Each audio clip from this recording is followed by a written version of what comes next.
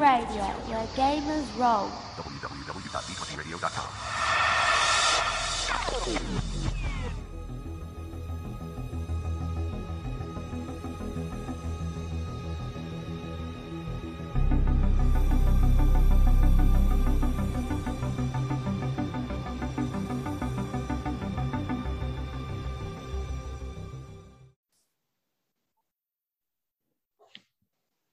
Welcome to Opcast, Arms Around the Trinity Continuum. Our podcast does in-depth reviews covering everything from first edition to the newest story path edition of the books published for the Trinity Continuum, including Aeon, Aberrant, Adventure, and more.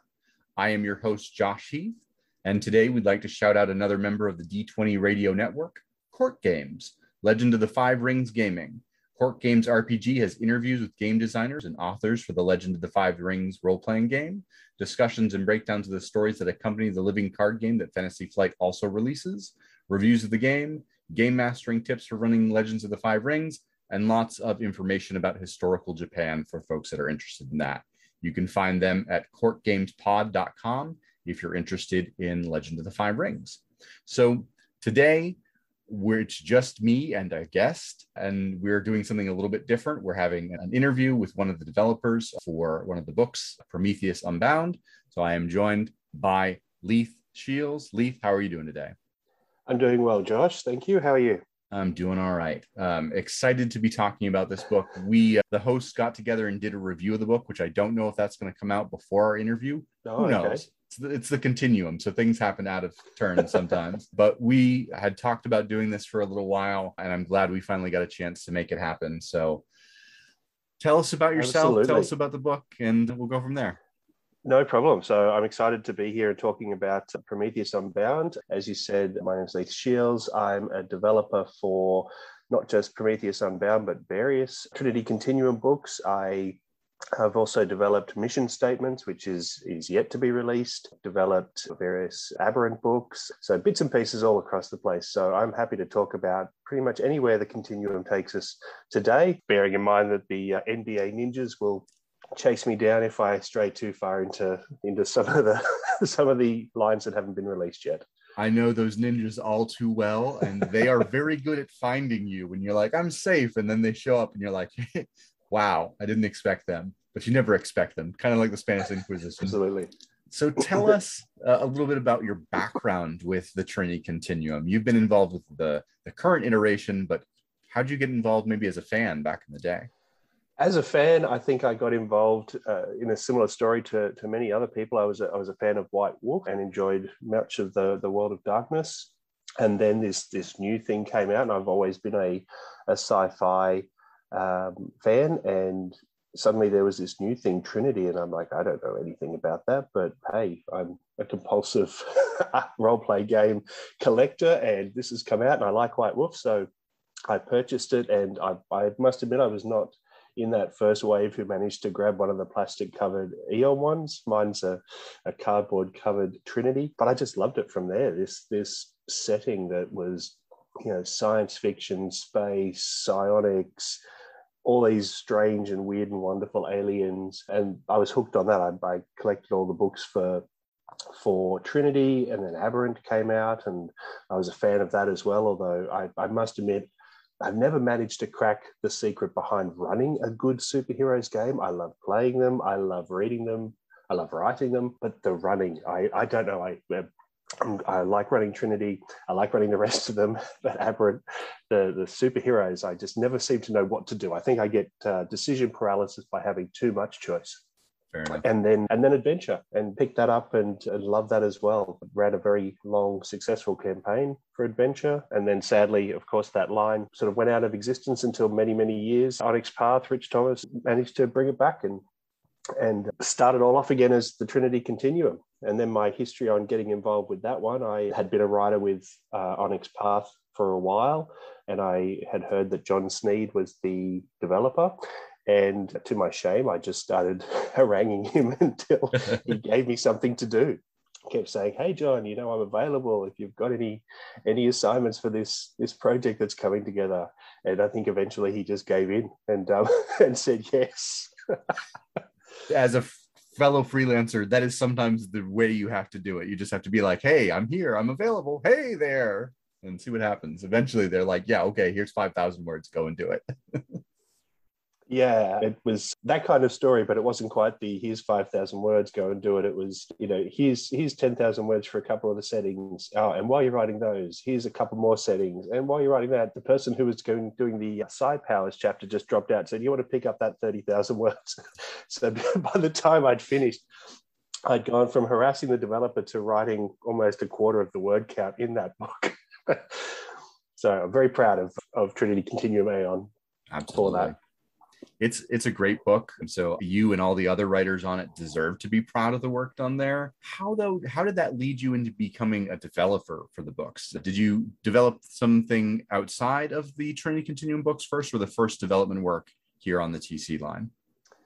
My first development work, I'm just trying to remember the timeline, Josh, because a couple of things came together relatively closely. But my first development work, actually, my first assistant developer work or additional development came way back with Werewolf the Apocalypse, when Stu Wilson, working on Shattered Dreams, threw a couple of the additional Kickstarter stretch goals my way. And so I started learning the development trade that way. And then from there, I picked up a couple of Chronicles of Darkness, jump starts, those kinds of things. So the smaller properties. But then when I got into all the writing on the Trinity Continuum, one of the ready-made player characters, Eddie Webb, reached out and said, would you like to develop this? And that was where I kind of got the start developing in there. And then from that smaller product came mission statements, and then came Prometheus Unbound, and came various other books. So it's kind of just grown from there. And as I'm sure you know, with the freelancer lifestyle, you're never just a developer or just a writer. You're kind of doing a whole host of things anyway. And so you're developing books, you're still writing for other people's projects, and it all comes together. And then it becomes just kind of one big pool of people all kind of drawing upon each other to get these wonderful books out. It is definitely a collaborative process. I think there's a vision for folks that don't work on RPGs, that it's kind of you do your thing and you disappear, and it's not that. There's so much collaboration and interaction, and even in the writing process, there is passing back and forth with red lines with the developer. We won't dive into that too much. We could talk, shop all day long.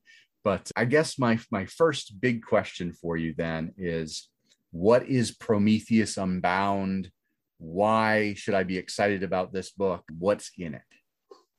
Well, I would hope if you are a listener of this podcast, you already enjoy Trinity Continuum Aeon, and that should almost answer itself. If you are a fan of this game, then I am thinking you are a fan of the Psi Orders and the Psi Powers, and this is the book for you. This was our opportunity to take the limited word count we had available in the main TCA on book for Psi Orders, and then expand that out for each Psi Order. And when I say each, all 8 of their Chitra Banu is also included, which we're very happy to be able to do. But do a deep dive and explore beneath the surface of each of those Psi Orders. And when I say beneath the surface, I'm not trying to allude back to the first edition, where, as we know, everything was a bit darker. As you've covered in this podcast, everything was a bit darker. Where it definitely showed its lineage as a White Wolf game, that conspiracies were everywhere. These heroic orders had a lot of dark shadows following them around or attached to them, and the player characters could get caught up in that, or they could be the people exposing that. Whereas we've taken the opposite view, as I know you've talked about in previous podcasts. Took the opposite view, that this is a more hopeful setting. This is much more of the light. The shadows are there for the players to work against, but they're not generally considered to be the areas the players are themselves taking the role of.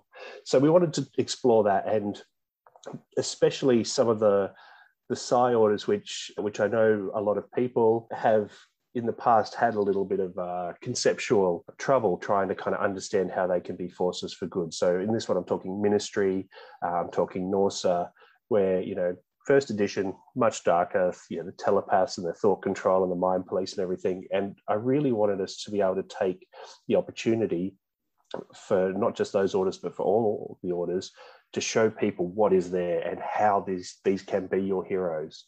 And so I'm very excited that you have history, you have organization, you have the projects that every Psi Order is up to give you some story hooks to start pursuing.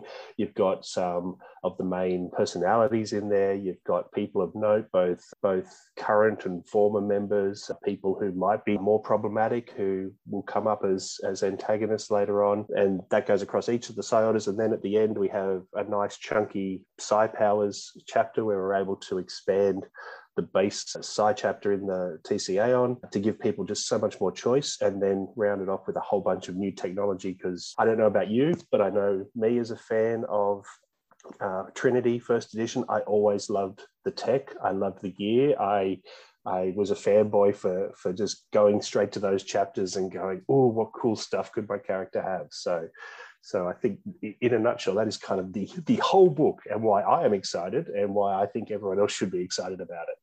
Yeah, I enjoy the different layers of Prometheus Unbound, particularly the opportunity for things like the antagonists and some of the individual paths that exist within each of the orders, because it gives you those opportunities to really focus your character in specific ways where you're like, I'm part of the Upeo Amacho, but I'm this specific, now I'm trying to remember an example, but I'm one of these specific types of folks within the order, or the Escopians, where you have the docs that are going in that are like the action adventure docs almost, and you have the opportunity to dive in and learn about those sorts of folks. So that's my favorite part of this book, is that it gives you those opportunities to understand the orders from different layers than you would necessarily if you were just taking everything from the core book at face value, which is great. But then these gives you different layers of opportunity to say, this is my particular character and how they interact with and present themselves within the order. Yes, and the Upeo is a great example. So in the main book, we had a single society path for them, for the teleporters, and look, that works. If all you have is the main book, that works. That gives you what you need. That's the order. If you want to play that character, that's what you've got. But here in Prometheus Unbound, we're able to give a society path for each of the pillars, for all the different core elements of that Psi Order. So if you want to be the first responder, you've got that. If you want to be one of the long riders who go out and play kind of courier to the stars, you've got that. We introduced an entire new pillar, which was the Wowendaji, who are kind of the new warrior class, if I can put it that way. So they're new, they're still finding their feet, but so we get the opportunity for people to go down that path. And part of what I want to give as I'm writing all these paths, and if we talk a little bit about mission statements as well later, we've got plenty of paths in there, is from the Trinity Continuum core book, it tells you how to write paths, and that's great. And so what I want to do from that is to just give so many examples in all our books that people can see, players can see, and story guides can see, hey, this is how that works. There's a mechanic I've read, and that's fine, but here's how it works across so many different iterations that I get a sense of what I can change, and I can understand all the levers and knobs I can change the settings on, and that it becomes easier and people really start to absorb the game and not just go, oh, well, I'm locked into the 4 skills and the 15 edges that the writers have chosen to give me. It's like, no, I want that path, but my character focuses on this slightly different thing. And the story guides can say yes, because that is fine. Yep. That is one of my favorite elements of Story Path, but particularly of Trinity Continuum, is the flexibility of being able to create within the mechanics of the setting, the mechanics of the book, and not feel like you are breaking anything by doing that. The book encourages you and says these are ways to manipulate the system to do what you want, which just is so flexible. And it is helpful as a creator to know too, like, these are the knobs that I'm allowed to turn in either community content or in anything official. If you get that opportunity, is like, this provides those opportunities for you to know, like, these are the things that I can do creatively and options to provide. So Prometheus of Unbound does a lot of those sorts of giving frameworks. So I think it definitely does a good job with that. Oh, thank you. Thank you very much for that. Because we want to give those frameworks. We want to show people how to do it. But also, I am very conscious of the fact that, I'm very time poor. I'm sure every other story guide and player out there is also time poor. So as much as we love creating new stuff for our game, sometimes you just want to open up to a page, page 154, there's the UPO paths. I'm grabbing one of those. I don't need to do any more thinking about it beyond which of the 5 pillars do I want, and there it is. Yep. So we help people that way as well. Yeah, which is super helpful. Sometimes my favorite games are the ones where you roll on random tables for your character creation. And while that's not an element of the Trinity Continuum, having options where you can just open up a book and go, hey, I'm going to take this wholesale makes it super easy to do that. Yeah. So when Scott and Chaz and I were talking about how people could read this book, we had suggested that folks kind of bounce around into the chapters. Find the order that you're most interested in, read about them. Would you, recommend folks do the same, or would you say, no, I think folks should read this chapter or, cover to cover, chapter to chapter? What sort of way would you suggest folks tackle the book? No, I think the way you have suggested is exactly the way I would recommend as well. This is not a book where, as much as I want everyone to read every word in there because they're all great, this is not a book where you have to start on page 1 and then work your way to page 200 and whatever to understand what's going on. So many people are going to get the first value from the book from saying, I really want to play X and I want to know more about that order. And so, of course, turn to that order and see what we have in store for you, play with that and then start flicking back and forth, because all the orders as well, none of them exist in a vacuum. And you'll find going through each chapter, the hooks and the links that tie into other psi orders. And so I myself would find I'd be reading a chapter and going, oh, that's right, they're doing some project with the ISRA. So, okay, turn to that chapter. And then I'd start reading that. Before I knew it, I'd find myself basically bouncing around the book, reading little bits and pieces of each chapter. But I also must admit, like I said earlier in our chat, I'd turn to the tech chapter first just because I like seeing what little toys we've got there and go, oh, this is really cool stuff. Now let me go to the psi order chapter and see what the heck we're talking about with this new technology and these new tools. Like, why do they need them? Why have they got them? So no, I think bouncing around the book is the right way of doing Prometheus Unbound. I mean, that there is no wrong way. If someone really wants to start with the Esculapians and then work their way through all the way to the Upeo, well, go for it.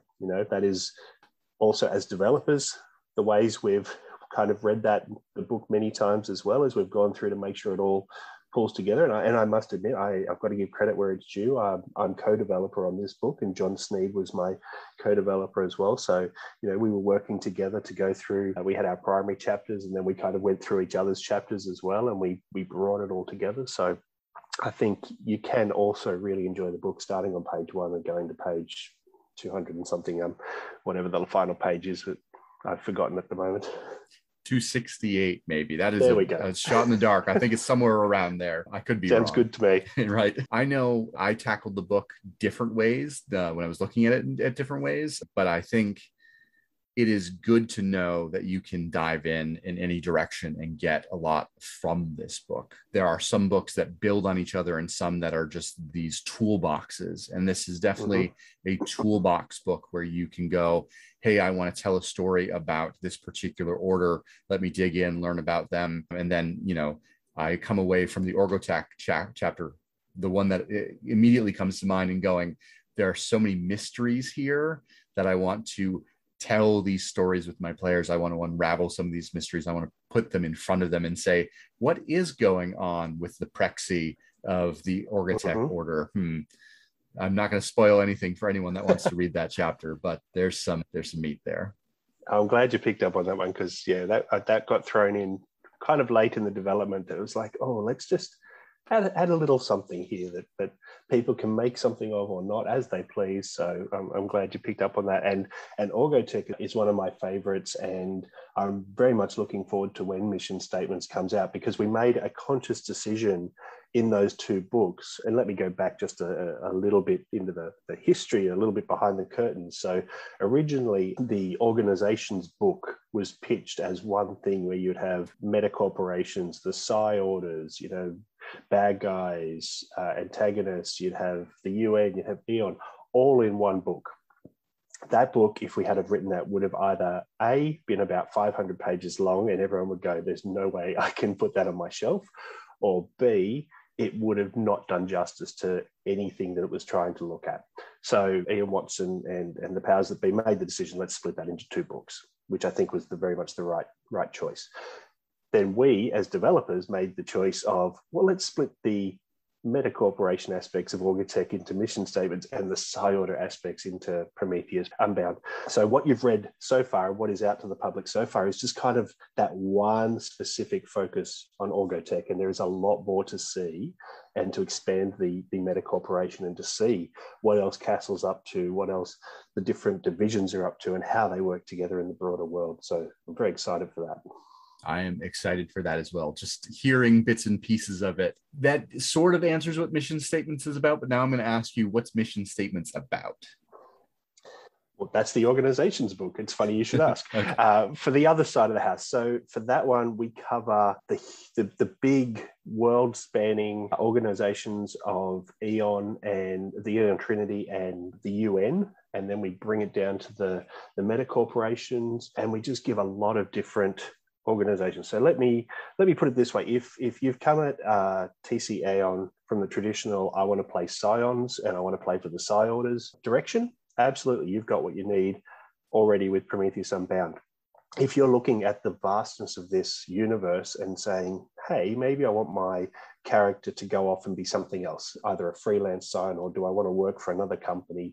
Do I not want a Scion? Do I want to play a talent who works with something? Here's all your employers that you'll want, and you'll have, do I want to work for the Trinity, Aeon Trinity? Sure, we've expanded what we had in the main book. Let's look at the other side of the coin, the UN, the actual official partners who work hand in glove with Eon. But sometimes, there are disagreements. Sometimes they don't necessarily want to do everything the same way. So we explore that.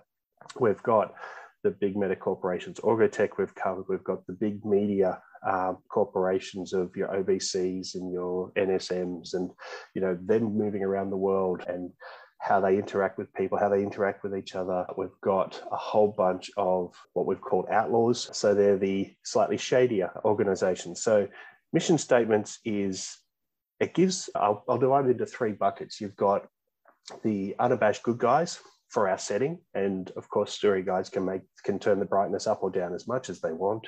They can have them to be, Orgatech can be 100% good guys, or they can be 99% good guys, but they're still profit driven. So let's see how that works for our game. You've then got the slightly grayer companies where we've made them deliberately player facing, but they have some skeletons in their closet. And that's something for the players to either discover, disclose, root out the bad side, or maybe get tempted by the dark side and decide, hey, let's delve into that for a while. And a really good example of that, which we were hoping to keep unspoiled for a while, but the way things got released didn't end up working out. But the Hung Biotechnics is an actual meta corporation in this, which we've had to change it up a little bit from the first edition. It's not just a conspiracy operating within Orgatech and the Escalapians anymore. It is its own thing, but it certainly has some of those skeletons that people could definitely uncover.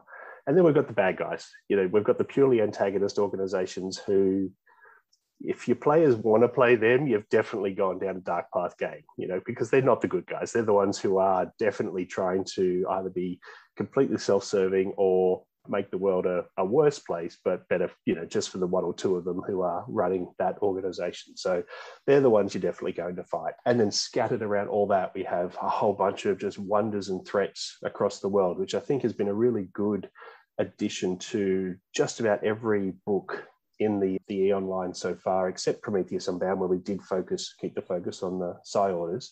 But every other book has had that section where we've said, okay, in the context of what we're looking at, what are some of the things out there that people will interact with? What are the threats? What are the weirdnesses that exist in the setting? What are the things that people are trying to do? These are the ready-made story hooks that a story guide can, with just a little bit of polishing around the edges to make it fit their game, plonk it in, and off they go.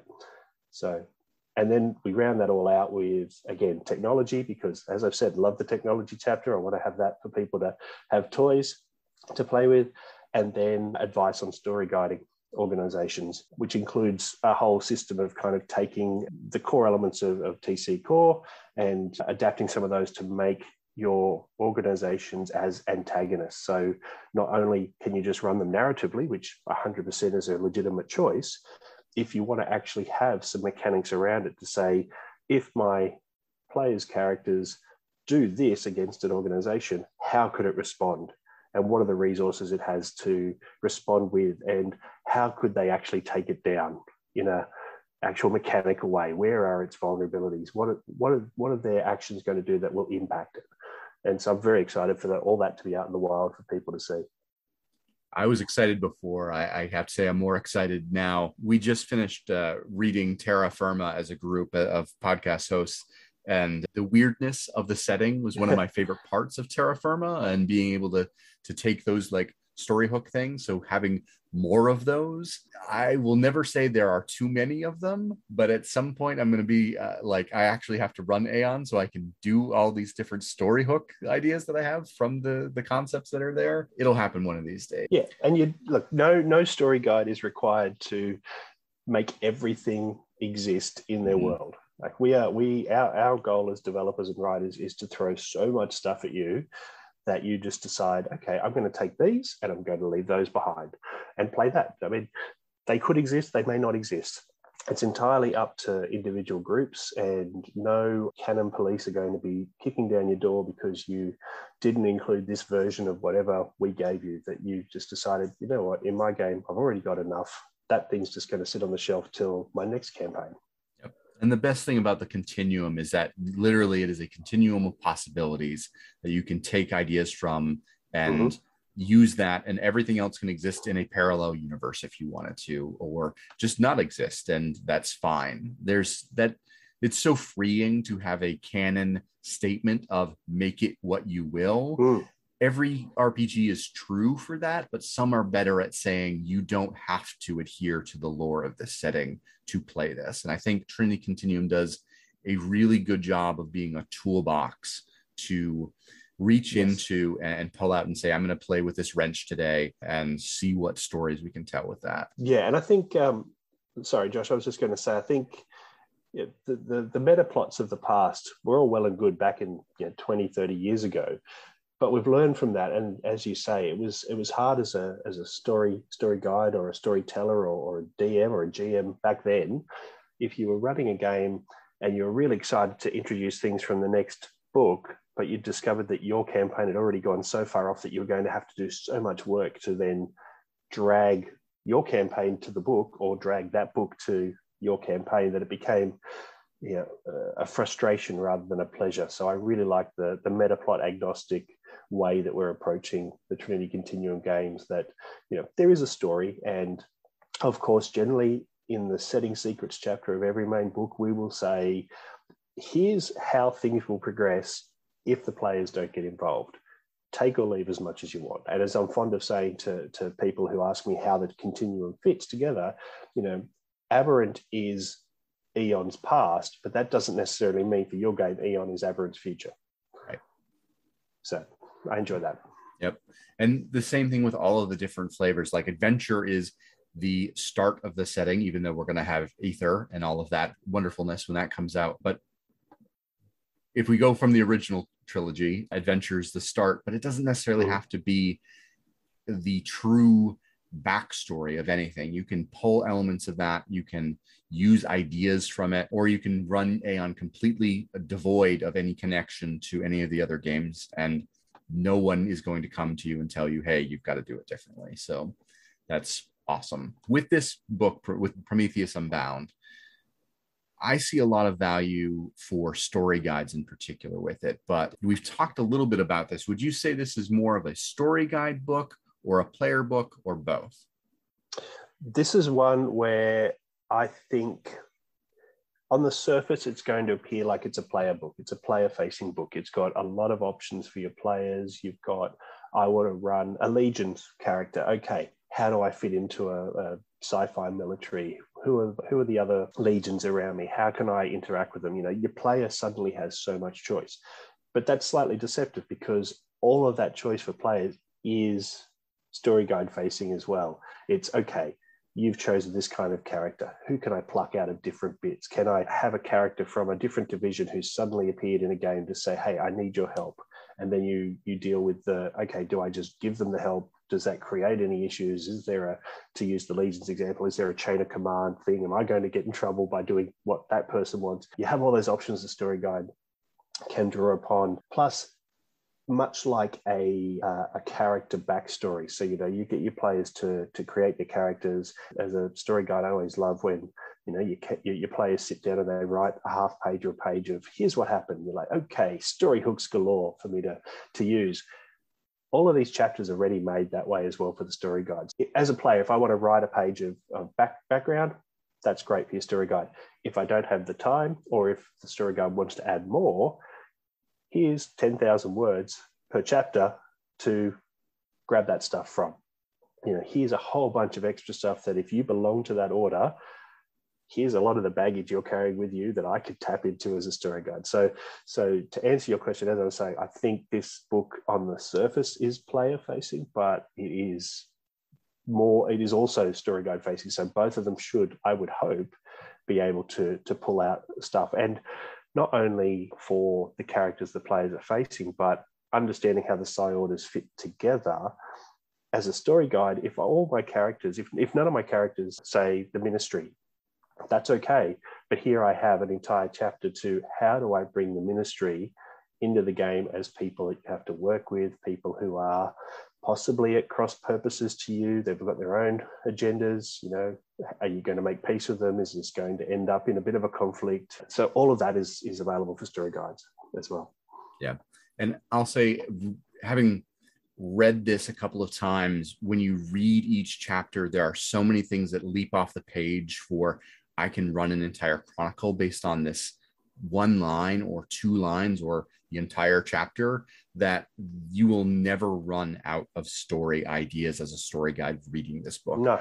If I had the core book and I had this book, I would have enough to run games for centuries. And that is my pitch for saying it's, I agree with you, it's for both story guides and players, but that is great because then it's just an opportunity for more people to experience the book and get things from it. You've already done a good job, I think, of pulling out specific pitch ideas for like how you would sell this to someone. But is there something specific? Is there like a pitch you give someone like, hey, Prometheus Unbound is about blah, and this is why you should get it?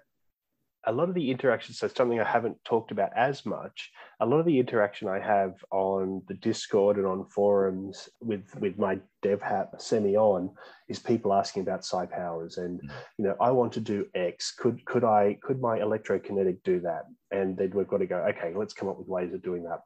So a lot of the people I deal with, even beyond the, I want to play an Orgatech guy. Okay, great. Prometheus Unbound is for you. Hey, you like your scions? You want to do more with your powers? This is the book for you as well. You know, we go into not just tables and numbers, they're there, but that's not all. We go into some of the behind the scenes of what the powers actually represent. I mean, you know, what are the different influences? What are the parameters that you should be looking at when you're thinking, can my character do X or Y? You know, does it fit within that aptitude? And then let's make that happen. Do you want to add scale to something? Here's a couple of ways to do it. You know, are you in a late stage campaign where all your characters are basically at proxy status? Here's how you make new proxy powers. You know, all of that stuff, I think I get very excited and I love throwing that. But as I say, that subset of the player fan base, and actually it's a very large subset because most people get into Eon because they like the Psi, they like playing Scions. People want to know how they can do more. And we've kind of made a system that I won't say it's a full mage. It's certainly not quite all the flexibility of the spheres or the arcana, but it really opens up what you can do. And you can say, okay, I want to try X, and your story guide can go for it. You know, if you can make the dice pool, and if you can get enough successes, then what you want will happen. So that's something I also enjoy pitching out to people. Yeah, absolutely. I think I enjoy in this edition of the game that flexibility of Psi, and I really enjoy when Scions work together and expand their powers, and the system around needing one another to be really like be extra powerful. It encourages group cohesion to be like, I need you to do this extra special thing. And I like that Prometheus Unbound takes that to the next level and then says, hey, here's even more you can do by pushing and by kind of growing the way you interact with this system. StoryPath is a very flexible system, and at the same time, it's not free form, but it is crunchy in the right direction for me, at least. You know, there are crunchy games, GURPS, that are too much, that are, you know, lots of math and numbers, and you're like, am I really simulating the thing I want to in the end with this?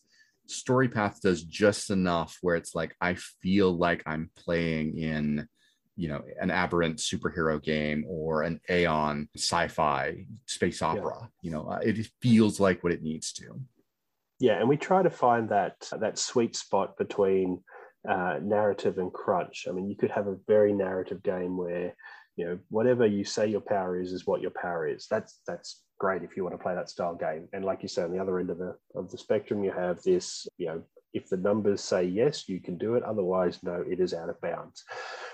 And we want to find something in the middle of that for StoryPath, because, you know, if people want narrative, they can throw the numbers out. That's fine. But a lot of people do want guidelines. I find a lot of people that I interact with asking that question of, how do I do X? And you, as much as I want to say, just make something up and do it however it works at your table, I give it a little bit more thought and say, here's a few ways we could come at it. And we tried to hit that sweet spot in the Psi system, in the expansion part, and also in the original. And if we go back to first edition Trinity, they had a freeform Psi system in the player's guide, which I must admit I found too crunchy.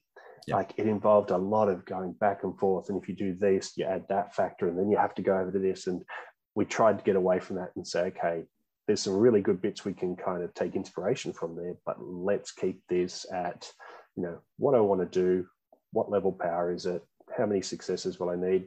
Let's go for it. So there's still a lot of things that people can sit down, and if you're the kind of player, which I know I was once upon a time, like to sit down with the numbers and just write out different permutations of what I could possibly do and how I would get it done for my character, go for it. You've got that. If you're sitting at a table and you're just like, oh, how do I do this slightly different thing with an existing power? Okay, that's easy enough as well. I would also like to just, on the Psi powers, one of the not really stated themes of Aeon, like Unity, absolutely, like you were just saying, but Discovery, I think, is one of those unstated themes as well. Yep.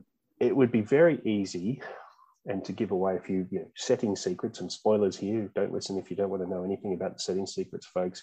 You know, the Doyen manipulated humanity towards their purposes, but for the purposes of our setting, humanity doesn't do so well with just being constrained into staying in its lane and only doing that. So one of the things we constantly want to do with Aeon as well is give people the opportunity to push those boundaries.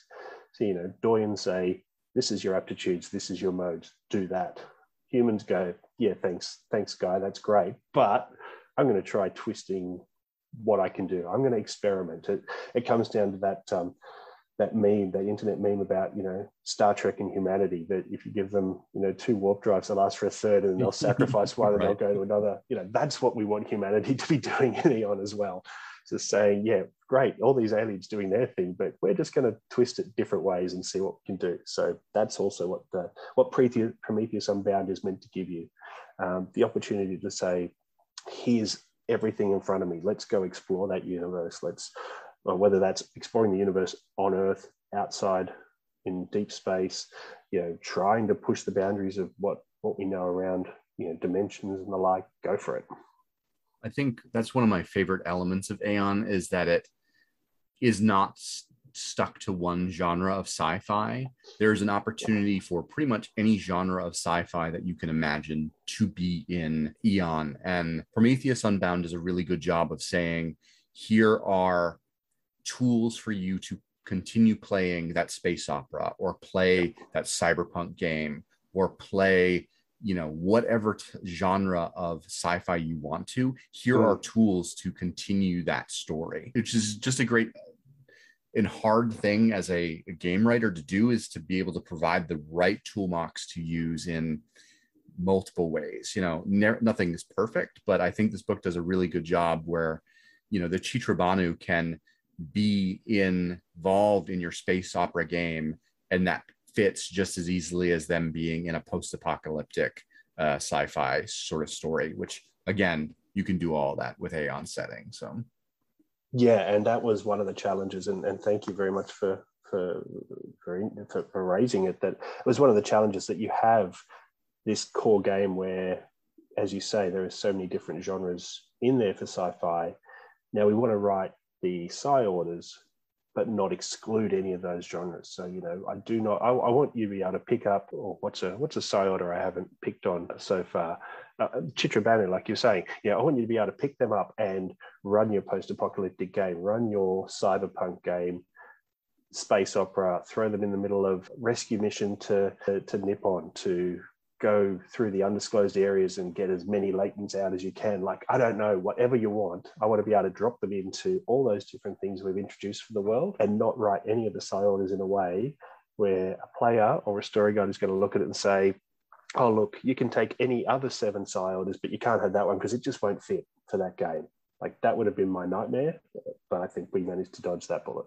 Yeah, I think in general, except when you get into things like Distant Worlds to some degree, where that book is a little bit hard to do a cyberpunk story in. I think you could do it with some of the off-world stuff, but most of the books are designed really well, where you can pull elements and still use those bits and pieces in whatever version of the Trinity Continuum story you want to tell. So that's all been, as a reader and a player and a story guide, that has been made every book valuable to me, where I've never thought with any of them that I picked up, like, I wish I hadn't got this. I've always been like, I can pull this from this. If I want to run this, cyberpunk kin game, I can do that with pulling things from all of these various books. And you can do some wild stuff if you wanted to, pull on things that don't seem like they would go together. You could probably put it together pretty easily.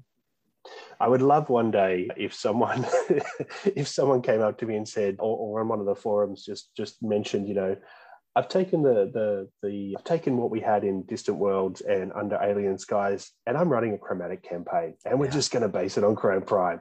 I'm taking the lizards, and we're having an uprising against the bodiless ones, because we put all that good stuff in there that you can, if you want, here's thousands of years of history for what is essentially an alien species.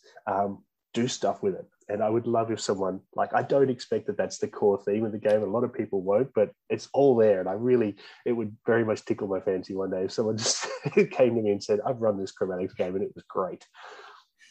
I had the same thought about running a chromatics game. Oh, go and do it. One of these days, probably it would be like a con game, because I can't imagine running that as a chronicle, but like running it as like a 1 or 2 shot would be really good. Like that, I think, would catch people's interest and be like, what game is this? And be like, well, it's Trinity Continuum Aeon, but we're doing something a little bit different. And like, there's a piece of art from Under Alien Skies where you have a chromatic, I don't remember who, there are a couple of different one of aliens. The coalitions. I remember at the bar. Such a good image, because it's like, this is a possible future of this setting if you want to make it, where all of these groups are getting together and interacting. Super cool. Yeah, and that's, again, one of the things that humanity should be doing. It's, we have the differences, but I think I'm trying to remember exactly who said it, whether it was Scott or yourself or not. In one of your previous podcasts, you were saying kind of that seems to be humanity's superpowers, making allies out of enemies, and that's what you would want to do. It would be great to have that game where, okay, we've had the war with the chromatics, and now we've managed to figure out that we're both being manipulated. So let's work together. Okay, I now have chromatic members on my Leviathan with me, and they're doing their thing, and we're exploring space, and there's our Chin contingent over there, and now let's go get the coalition on side, because we all need to work together here. Like, that would be a lot of fun, and that would be very Star Trek space opera. It would be very Star Trekky, and I would love it. The idea of doing like a post Aeon game has come up in the fan community several times, and Ian, of course, feeds it every time it comes up, but the idea of seeing a more space opera-y sort of setting, you have all the tools in the books that Aeon provides at this point. Like, you could run that game and it would be completely viable and mechanically sound with everything that we've been presented. So if anyone wants to run that space opera, I'm just telling you, you can do that with the tools that are out there for this game already. Oh, absolutely. And it doesn't take much.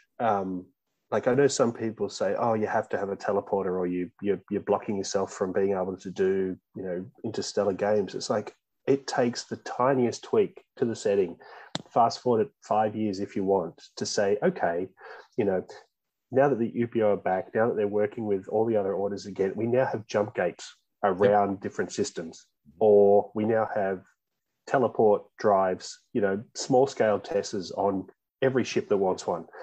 That is so easy to do. And that is one of those things where every table should take it their own way. And suddenly you've just opened up, you can do Star Trek style FTL, or you can do Babylon 5 style. Let's have a few strategically located space stations just near the convenient jump gates that get caught up in all the drama that goes on there. Like, that would be another great game. Absolutely. Yeah. That just fills me with cool ideas. Like, I can see the wheels turning in your head. Eclipse phase is one of my favorite horror sci-fi genres, and the gates in that game are really, they're an awesome opportunity for jumping into the unknown. And you can do that in Aeon too, where you could have a jump ship and you're just like, hey, we're going to go into the unknown. And you can run that same sort of like space horror very easily with everything that we've got as tools for this, and it would be cool. So and one of the things which, because I scribble down ideas all the time and then just never seem to find time to write them all up, but I've got a book full of ideas. But even things like, we've got your teleporters and your Leviathans. If you want to go 30,000 light years away from Earth, great. They do that because they work off of familiarity, noetic connections and the like. But what if we had a jump drive that we've managed to put together a jump drive that can only do up to 100 light years at a time? Suddenly you have this massive sphere around Earth, around the solar system, that is basically unexplored in the setting so far. So go for it. And where do you think all those aberrants who went exploring back in that era went? Well, they're probably in that first 100 light years. So you suddenly have colony efforts everywhere. You've got sleeper ships, stasis ships who are just slowly working at slower than light, trying to get to the next star systems. Maybe someone wants to go find them and wake them up and say, hey, we can actually make your life a bit easier now. You don't have to wait another 100 years in sleep. How about we just get you to where you were going? So many options. I do love the setting for all that opportunity we've got. Yeah, absolutely. I want to ask you more inside baseball sort of question now. Sure. Because I'm curious about your development process. Can you bring us kind of from outline all the way until the end of the process for you? Yeah, sure. So generally, when a book will come at you one of two ways as a developer, either you will have an idea, you'll write it out as a pitch and send it to the powers that be, and they will go, yes, no, or yes with changes, or not right now is also a viable answer. Or someone else on a team will have pitched something, but they're not, at the point where they're ready to develop it. They have too much on their plate or whatever. And so you'll receive that pitch and say, hey, can you put together an outline for this? I tend to be the kind of developer who puts a fair bit of effort into their outlines. Like I have worked for other developers as well who kind of have a 2-page sketch of what they're after, and that's fine. That's their process. I tend to have about 6,000 to 8,000 words on breaking down each chapter, because I sit down and I think, okay, what does this book need?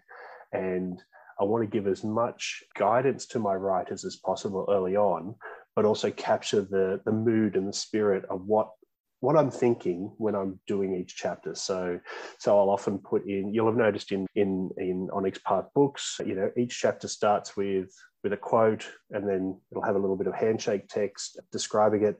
I tend to put that at the beginning of each of my chapter outlines as well. And that doesn't mean this has to be the quote that the writer has to use. It's just, here's what got me in the mood for this chapter. So use that if you want. Don't use that, that's fine. But hopefully it gives people a bit of insight into what I'm thinking.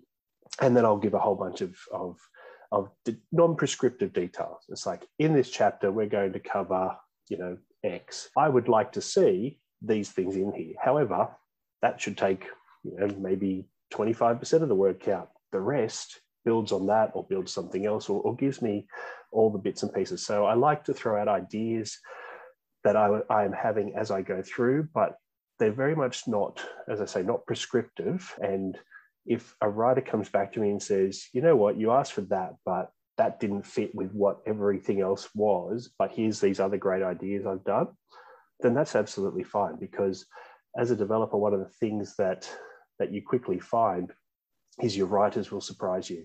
You will say, here's 1,000 words, just write this specific thing. And they will come at it from such a different direction. And you will go, I never would have thought of that in 1,000 years. That is amazing.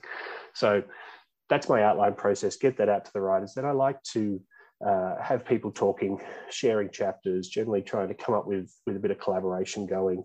That is hard sometimes. We have a lot of good tools. We have Discords, we have email, we have all these forums we can talk at to get collaboration going. But sometimes it's hard to overcome that traditional kind of freelancer, sit in your office, get your work done, don't talk to anyone else until red line time. Yep. So you really have to kind of encourage people and try and draw them into, have you spoken to X? Have you guys come up with something together? Sometimes you need to do like we're doing now and just set up time for a conversation via computer where everyone's there going, okay, well, I was thinking this, and stuff will spill out from that. I generally try and leave writers alone though once we hit the first draft stages, apart from popping in every few weeks to just say, how are people going? Are you on track? Has anyone got any problems? Anyone hitting brick walls they would like to just talk through until we get a solution, so that we can get ourselves to red lines. With red lines, I tend to approach red lines much like I approach the books. Like I was saying before with Prometheus Unbound, I'll dip into different chapters and I'll get a sense of what's going on. I try to force myself to sit and read an entire chapter before I start scribbling notes, because you can, and I have done in the past, when I do stop reminding myself to not make notes, I'll be writing things down saying, oh, what about this? What about that? And then discover that 2 paragraphs later, the writer's actually answered that for me. I'm like, okay, I'm going to go delete those comments now. So you try and read it all. And then how much advice I give in my red lines depends on the writer, and I try and tailor it very much for the writer. I like bringing new writers into projects, giving them a chance to cut their teeth and to see if this is an industry, a job that they actually like. Because a lot of fans, I think, look at the writing of role-playing games and say, oh, I enjoy being a story guide, I think I'd like being a writer. But it is a different skill set. It's not that they can't do it, but it involves just sitting down and churning out those words sometimes, and not having that interaction with your players and seeing how it, from the time you've written your idea to the time that it actually reaches the fans and you start seeing the feedback, can be a year, 2 years. It can be even longer than that. Yeah, it can be longer than that. You don't get to just, I've written my campaign, now I'm throwing it at the players and let's see how we go. So I like bringing new people on, see how they go. I'll often give them a lot more detail in the red lines of, here's how you've approached it, here's what Onyx Path would like, or here's how this needs to be to tie into something else.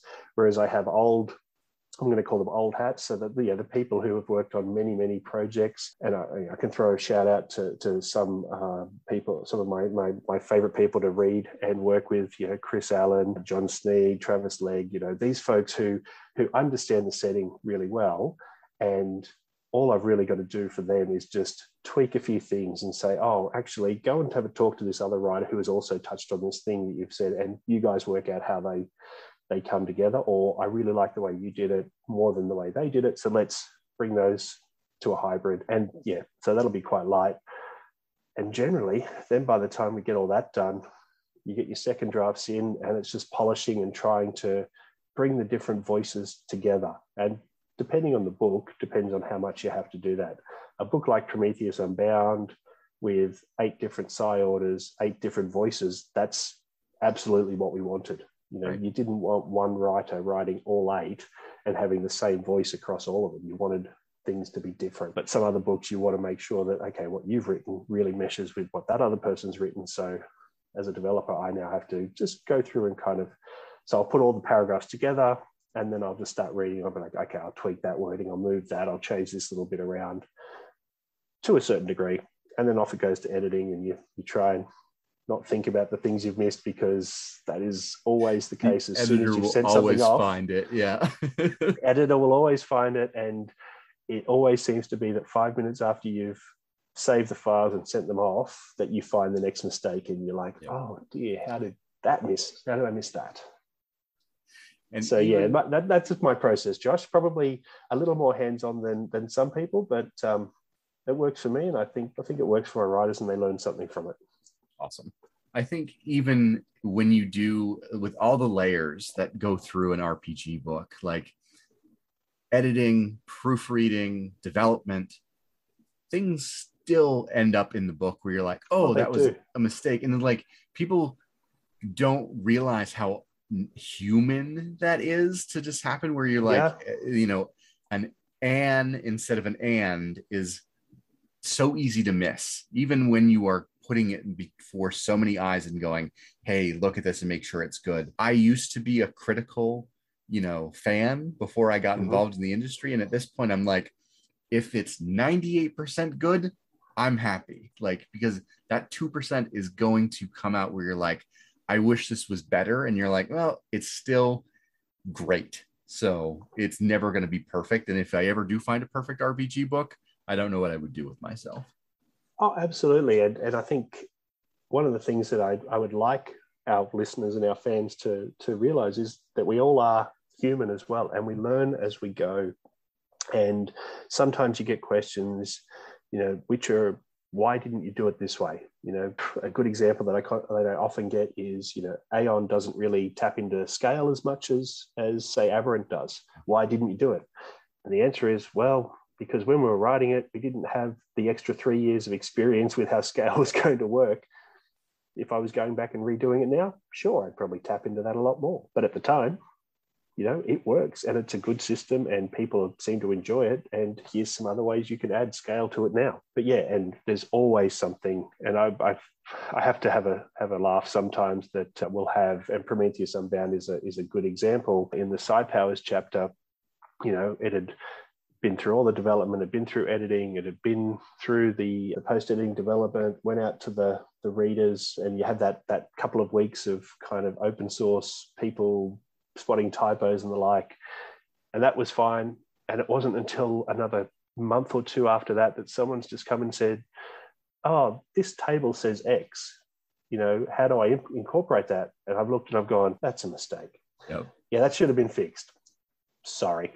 Like that, it's a small thing, and it's easy enough for people to work around, but through all those eyes and brains that the book had gone through, and no one had noticed it for a good 2 years. And what can you do? Yep. These things happen. My greatest RPG story is my first Onyx Path project was Gods and Monsters for Mage 20th Anniversary Edition.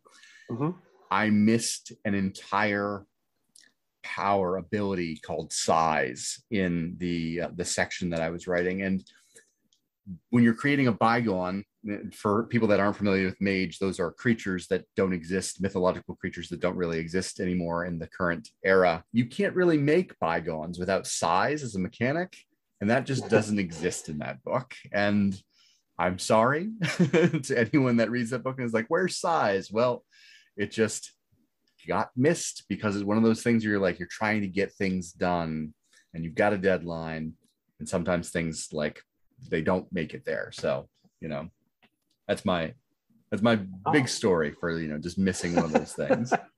We've all had stories like that. Yours is for the worst, but no.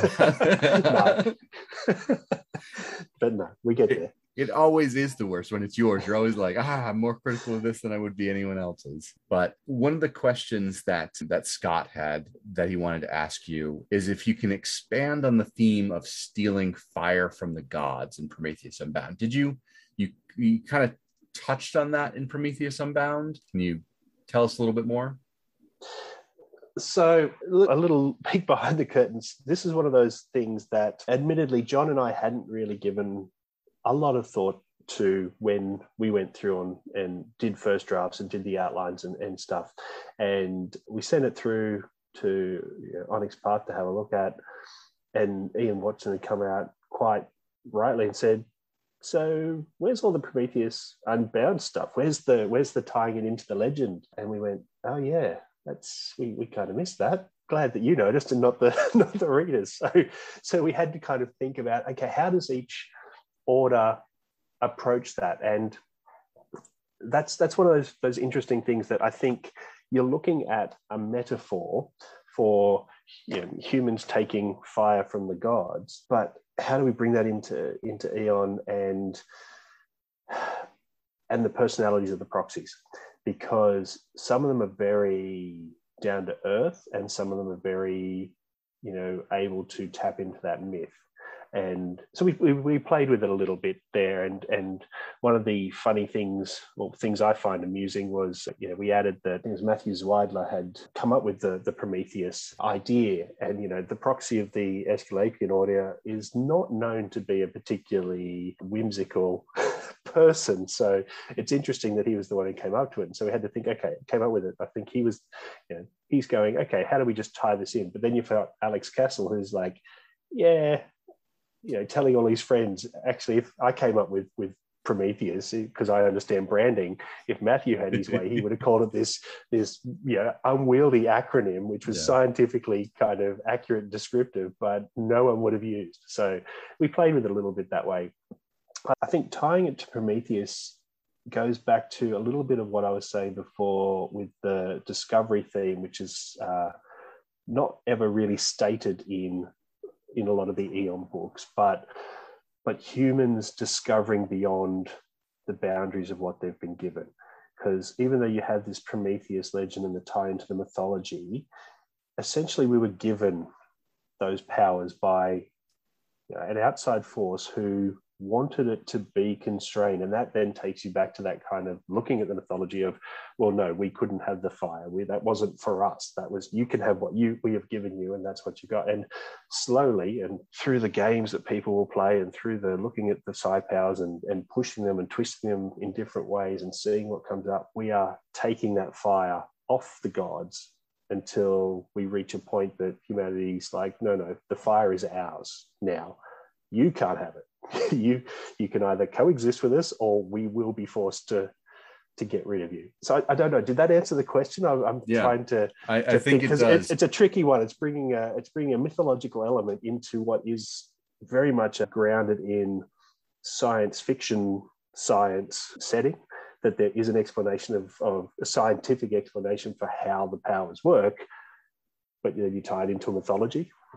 Yeah, and I think the awesome thing is, as a metaphor, it works really well in sci-fi to harken back to mythology. And Star Trek does this all the time, sometimes heavy-handedly and sometimes in subtle ways, where it harkens back to mythology or human cultural elements and says, these stories are important to us, even when we are technologically more than we are now, or psionically more than we are now. stories are an essential human element, which is why we play role-playing games. And using this metaphor of Prometheus and the idea of reaching for something that is more than what we are necessarily, what our heritage is, reaching for the stars, reaching for these opportunities that are just out of reach. I think it's a very good metaphor for what the game allows you to do and what sorts of things you can drive yourself forward with as an element of storytelling, or just a reflection on what are these stories telling me about myself, which I think is a really important element of RPGs, is that self-reflection element. Yeah, well said. Cool. This has been a great conversation. I appreciate all of your time. If folks wanted to find you on the internet, is there a way for them to do that? I think the best place for them to find me, if indeed they're listening to this, they're interested in the Trinity Continuum, come to the Onyx Path Discord, come to the Onyx Path forums and have a conversation. Ask me anything they want to ask about the system, about the setting. I'm always open to just talking through stuff. And, you know, if people want, how do I do that conversations, we'll have that. If they just want reinforcement for the ideas they've got, let's do that and let's explore those things. So I'm going to say the Discord is the best place to find me on there. I'm quite a kinetic on that forum. You know, I could throw Twitters and things like that out there, but quite frankly, I don't tend to use them that often. I've moved away from them as the conversation has moved more to the Discord. So let's say that. Fair enough. And for folks that are not on that Discord, you should be. There are great conversations. Discord is hard for me because it happens so quickly sometimes. But when I get myself in there and get involved in the conversation, there's always good stuff that people provide. And you're not getting hit with ads like you do on other social media sites. So there's advantages there. And don't beat yourself up about the pace of conversations, Josh. As the token Australian in many of these rooms, I usually come in 12 hours later and I'm working my way through and answering things and then discovering that other people have answered them, and then I'm having to apologize for coming in. So you'll never look as clumsy as me. Fair enough. All right, Leath, I appreciate your time. Thank you so much for coming on and talking about Prometheus Unbound and a little bit about mission statements. I think we should do this again sometime. Absolutely. Let me know when. Sounds good. Thanks so much. Thank you, Josh. Oh, and how do we end this show? Right. So please keep your arms around the Trinity Continuum.